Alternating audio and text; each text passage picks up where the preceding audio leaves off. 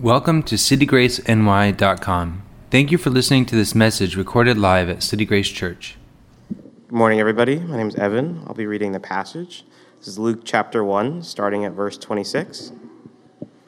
In the 6th month of Elizabeth's pregnancy, God sent the angel Gabriel to Nazareth, a town in Galilee, to a virgin pledged to be married to a man named Joseph, a descendant of David. The virgin's name was Mary. The angel went to her and said, "Greetings, you who are highly favored, the Lord is with you." Mary was greatly troubled at his words and wondered what kind of greeting this might be. But the angel said to her, "Do not be afraid, Mary. You have found favor with God. You will conceive and give birth to a son, and you are to call him Jesus. He will be great and will be called the Son of the Most High. The Lord God will give him the throne of his father David, and he will reign over Jacob's descendants forever. His kingdom will never end." "How will this be?" Mary asked the angel, "since I am a virgin?" The angel answered, "The Holy Spirit will come on you, and the power of the Most High will overshadow you. So the Holy One to be born will be called the Son of God. Even Elizabeth, your relative, is going to have a child in her old age, and she who was said to be unable to conceive is in her 6th month. For no word from God will ever fail." "I am the Lord's servant," Mary answered. "May your word to me be fulfilled." Then the angel left her. This is the word of the Lord.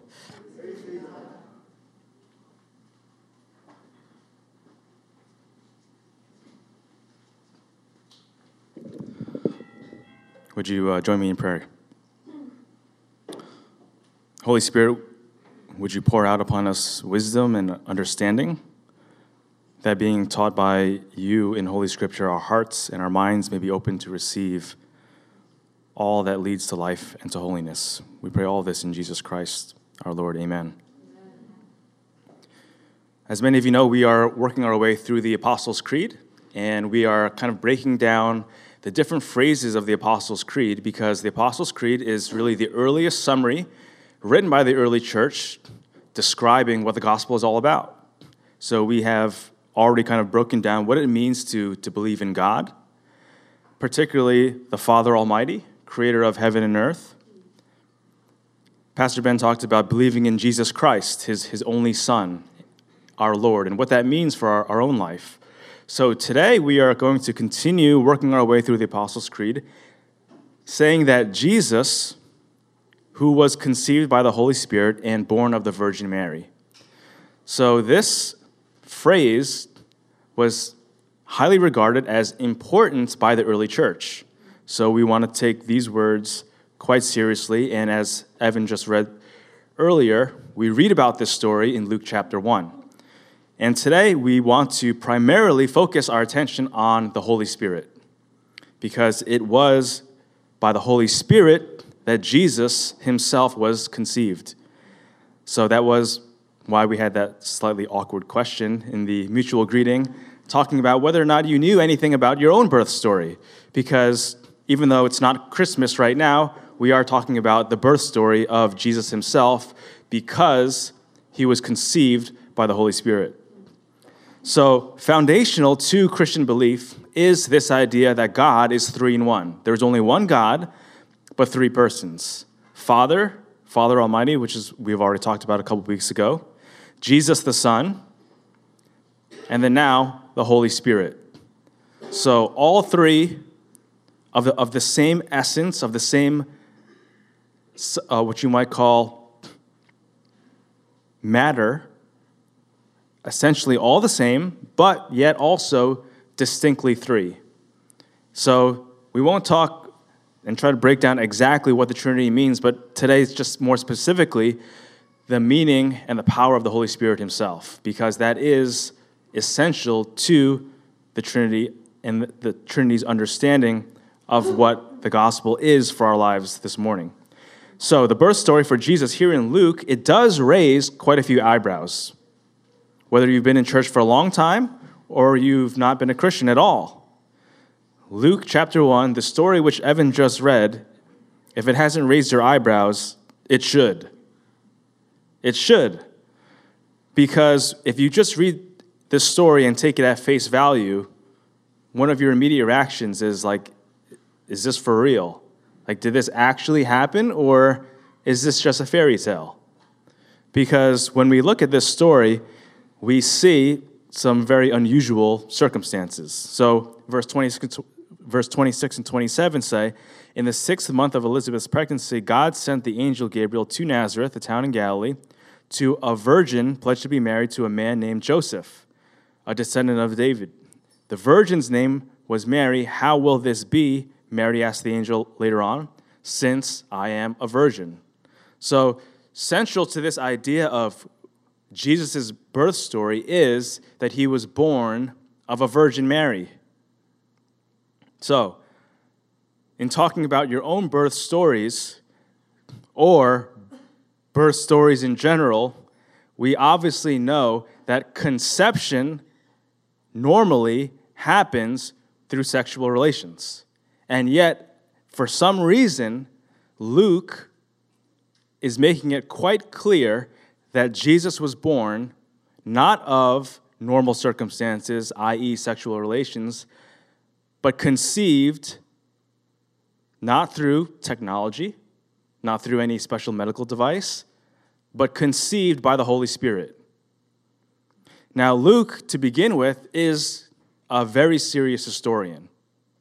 And he makes that very clear in Luke chapter 1, that he's a very serious historian, very interested in recording the historical and facts of what he writes down in the progression of the gospel.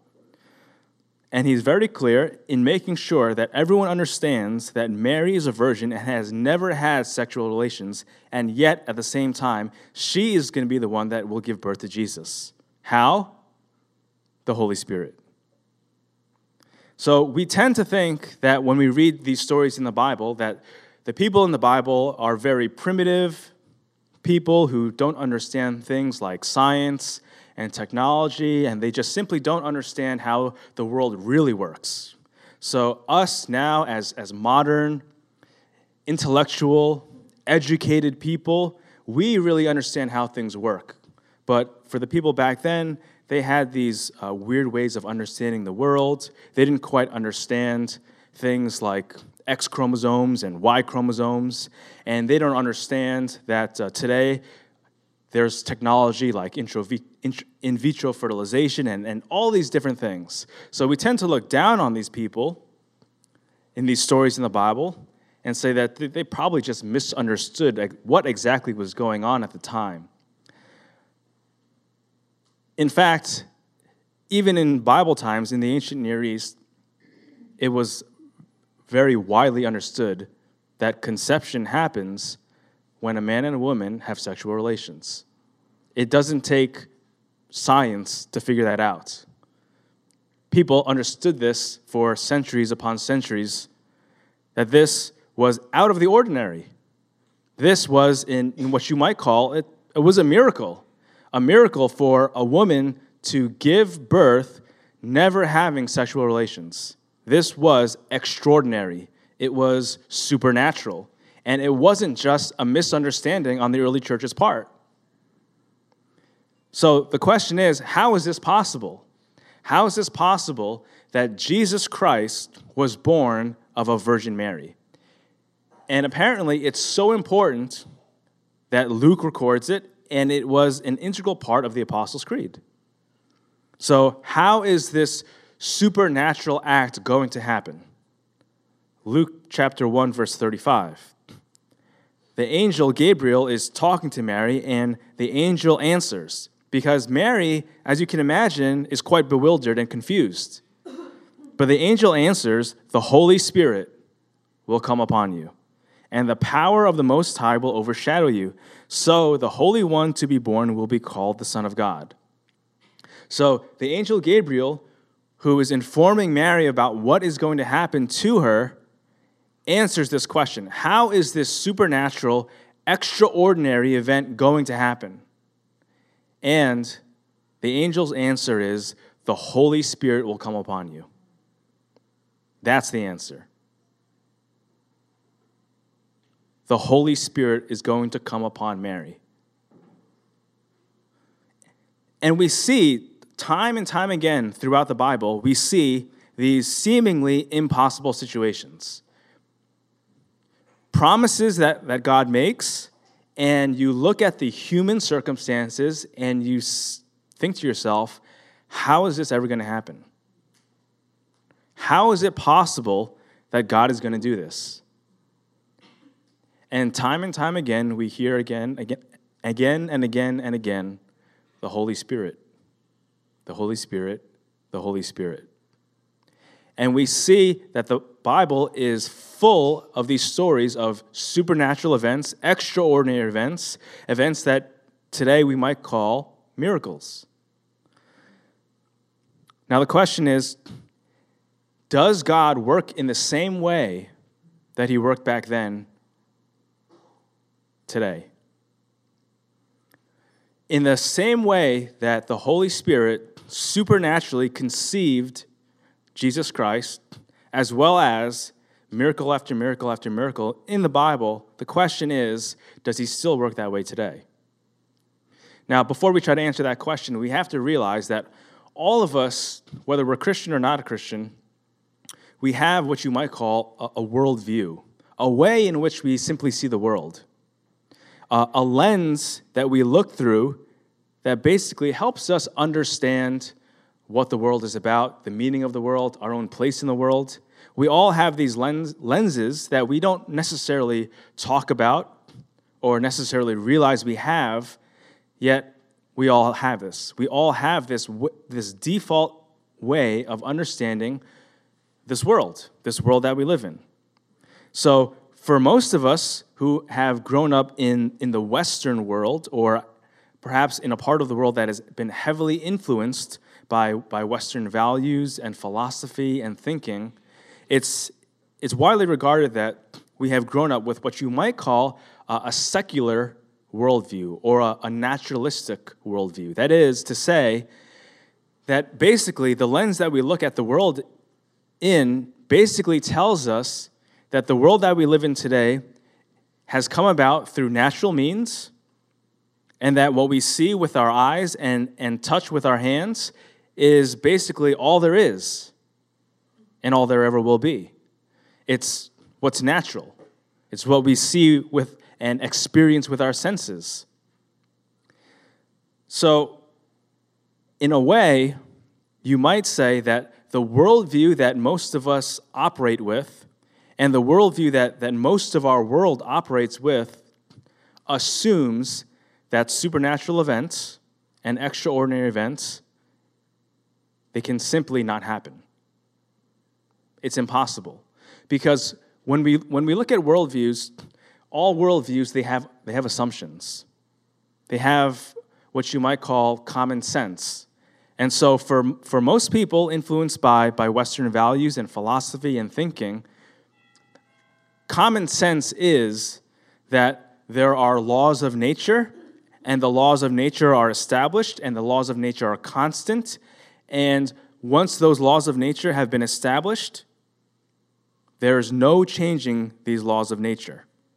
There is nothing that can insert themselves into these constant, static laws of nature. That is the basic default understanding that many of us have. But you have to realize that these worldviews, although many of us have inherited this Western secular naturalistic worldview, that not everyone shares these same assumptions. So for example, Native Americans have historically believed that the physical universe, right, that this universe that we can touch and see and hear and feel is actually secondary to what they would call a world of dreams. That in Native American culture and understanding, it is that world, this dream world, that is actually more real than this. It's a different worldview. They don't assume the same things that we would assume. Or, for example, a Hindu. A Hindu may argue that this universe is actually, it's not real. It's just simply a dream in the mind of God. And so although we may experience this life as being real, ultimately, it's actually not real at all. So all of these different possible worldviews, we have to understand. You may argue that your worldview may be correct, But there are many other people across the U.S. as well as across the world that would disagree with many assumptions that your worldview makes, particularly our secular and naturalistic worldview. Alan Lightman is an MIT novelist and physicist, and he talks about this Western secular worldview. And he wrote an article in Salon magazine, and he describes what he calls the central doctrine of science. So this Western world that most of us live and breathe highly esteems science. Science as being almost the ultimate arbiter of what is true and what's possible. And so he describes this central doctrine of science, and he describes it as this, that science and God are compatible as long as God is content to stand on the sidelines once the universe has begun. In other words, he's saying that it's a requirement for science that the laws of the universe be complete and closed and impenetrable to kind of any outside forces. So he's saying that this really is the central doctrine for scientists. That scientists work with this assumption that there are these natural laws that have been established, that are constant, that are static, that will never change and can never be changed. But what is that? It's doctrine. It's what you might call an assumption. John Lennox, he's a professor of mathematics at the University of Oxford, and he says this: to force a naturalistic paradigm on everything has the effect of closing down science rather than opening it up. Which is to say that he's contending that scientists, physicists, biologists, scientists, mathematicians have this central doctrine of science that excludes any possibility of the supernatural, extraordinary, miraculous. But counterintuitively, he's saying to force this naturalistic paradigm on this world actually closes down science instead of opening it up. So, all of these worldviews, they have assumptions. And the question is, for us this morning, what assumptions do we bring when we come to the Bible? What preconceived ideas have we already thought about and already determined, conclusions that we've already made before we actually come to the Bible itself? Because we all have these assumptions, because we all have a worldview. We all have a lens in which we interpret our life, and we have a lens in which we interpret the Bible. So, if you're a Christian, perhaps the assumption is that whatever you read in the Bible is automatically true. What is that? It's an assumption. If you're not a Christian, perhaps you read the Bible, and the assumption is that whatever the Bible says is just a made-up fairy tale. But what is that? It's an assumption. So the question is there any biblical evidence to make a claim that the supernatural work of the Holy Spirit, as we read in the Bible, is there any evidence to support the idea that the work and the gifts of the Holy Spirit only happen in the Bible and don't happen now? Interestingly, this question was raised when I was in seminary. So I went to Gordon Conwell Theological Seminary, and I remember very distinctly this question being raised because in seminary you have many people who are training to be pastors and ministers, priests, some people going into the marketplace, some people becoming educators. And the seminary that I went to was an interdenominational seminary. So at the seminary you have people like Baptists getting trained, people like Presbyterians getting trained, Anglicans, Methodists, Pentecostals, Charismatics, all coming to the same seminary, all coming from various different theological convictions, various different backgrounds and cultures, all coming together to study together. And this was in a systematic theology class, and the professor asked this question in regard to the Holy Spirit and whether or not the gifts of the Holy Spirit are still in full effect today. Because this is a question that has been debated for quite some time, and a question that not everyone has the same perspective on. So I was in systematic theology class. The class is about maybe 50, 60 people. The professor raised the question, how many of you believe that the gifts and the work of the Holy Spirit continue in full effect today? And I slowly raised my hand, looking around to see who else was going to raise their hand. And lo and behold, everyone raised their hand. And then he asked, just to clarify, is there anyone who believes that the gifts and the work of the Holy Spirit is no longer in full effect today? And everyone's looking around, and nobody's raising their hand. So at this seminary, with various theological backgrounds being represented, people of various ages, no one believed that the Holy Spirit's gifts and work were in full effect today. Everyone was on the same page. So, if Jesus, right, as we read in the Bible, healed the sick, cast out demons, in the power of the Holy Spirit, can we do the same thing today?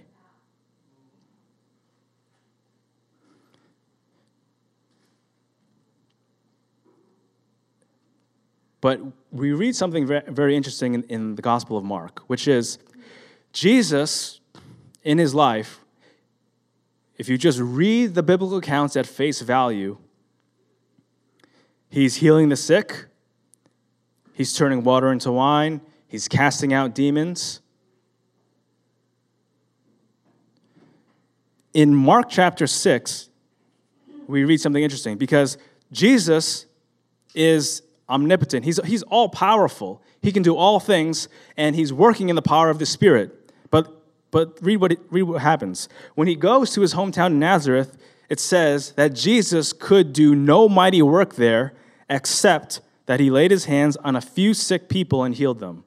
And he marveled because of their unbelief. So, Jesus operating in the power of the Holy Spirit, being fully God and fully man, you would think he could do whatever he wanted. And in a sense, he can.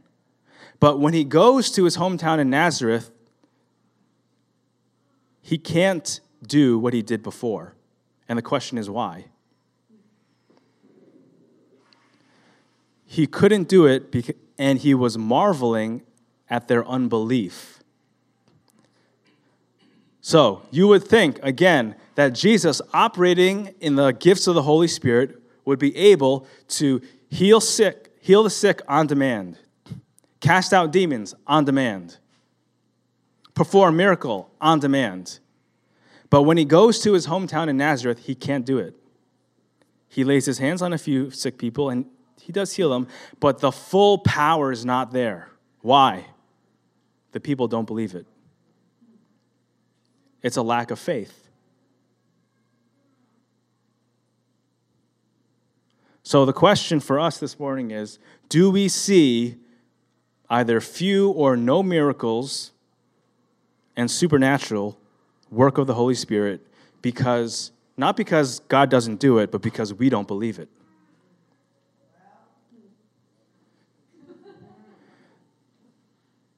Now, the word miracle doesn't occur in the New Testament.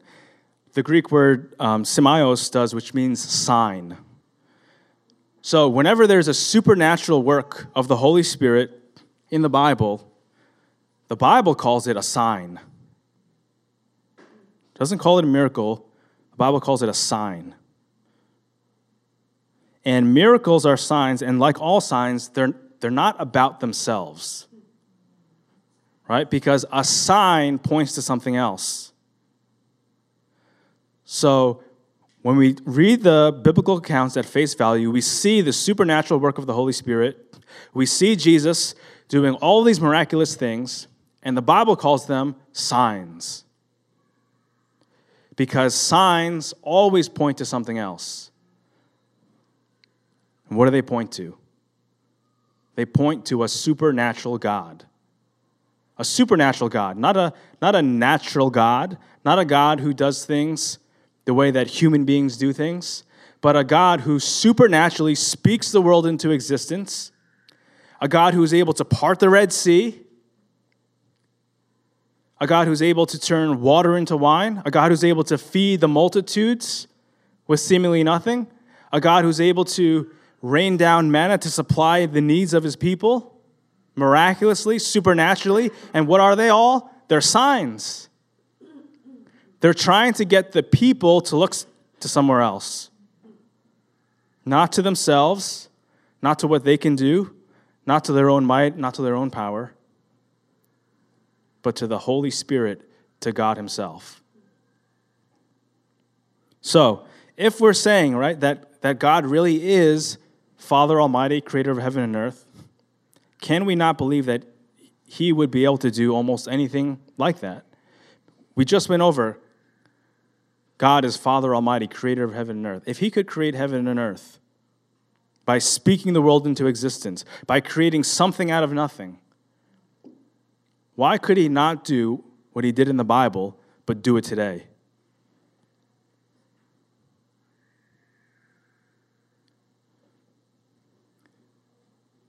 The point is that the Bible it's full of examples.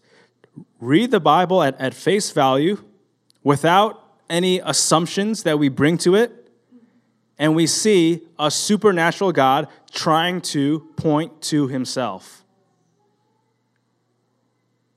That's what the Bible's about. But for some reason, sometimes, some of us bring these assumptions to the Bible, and we say, okay, God did X, Y, and Z in the Bible, and so if we're to follow him today, all we got to do is read our Bible and show up to church on Sundays. There's a disconnect. There's what you might call an incongruence. It doesn't fit together. Why would God be a God who does miracle after miracle, supernatural work after supernatural work, sign after sign, miracle after miracle, and then, bam, the Bible's closed. Now what do? Show up at church? Really?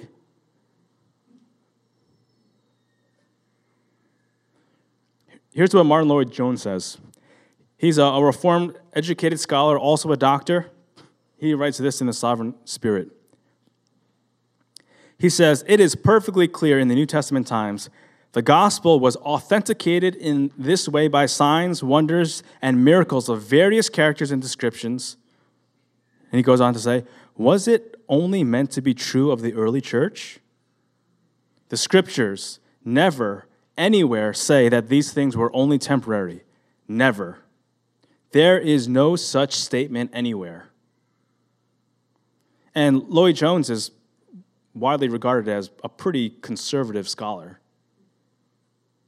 And in looking at the Bible, he says, the people who make the case that the gifts and the work of the Holy Spirit ended with the early church and is not in full effect today, says it's just not scriptural. The Bible just does not support that idea. We may bring that assumption, that idea to the table, but that's not what the Bible brings to us. In a moment, I'm going to call up our friend Kara, who's going to share some very extraordinary testimonies from her life and from a ministry that she's been a part of. But as we look to the future of our church, we're going to mention this in our town hall meeting later today, that we want to be a church that is operating in the power and the gifts of the Holy Spirit. That is where the power is going to come from. And what does the angel say to Mary?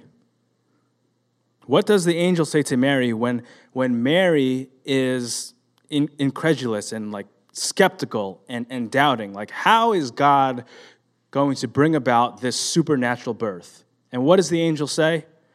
The angel says, for nothing will be impossible with God.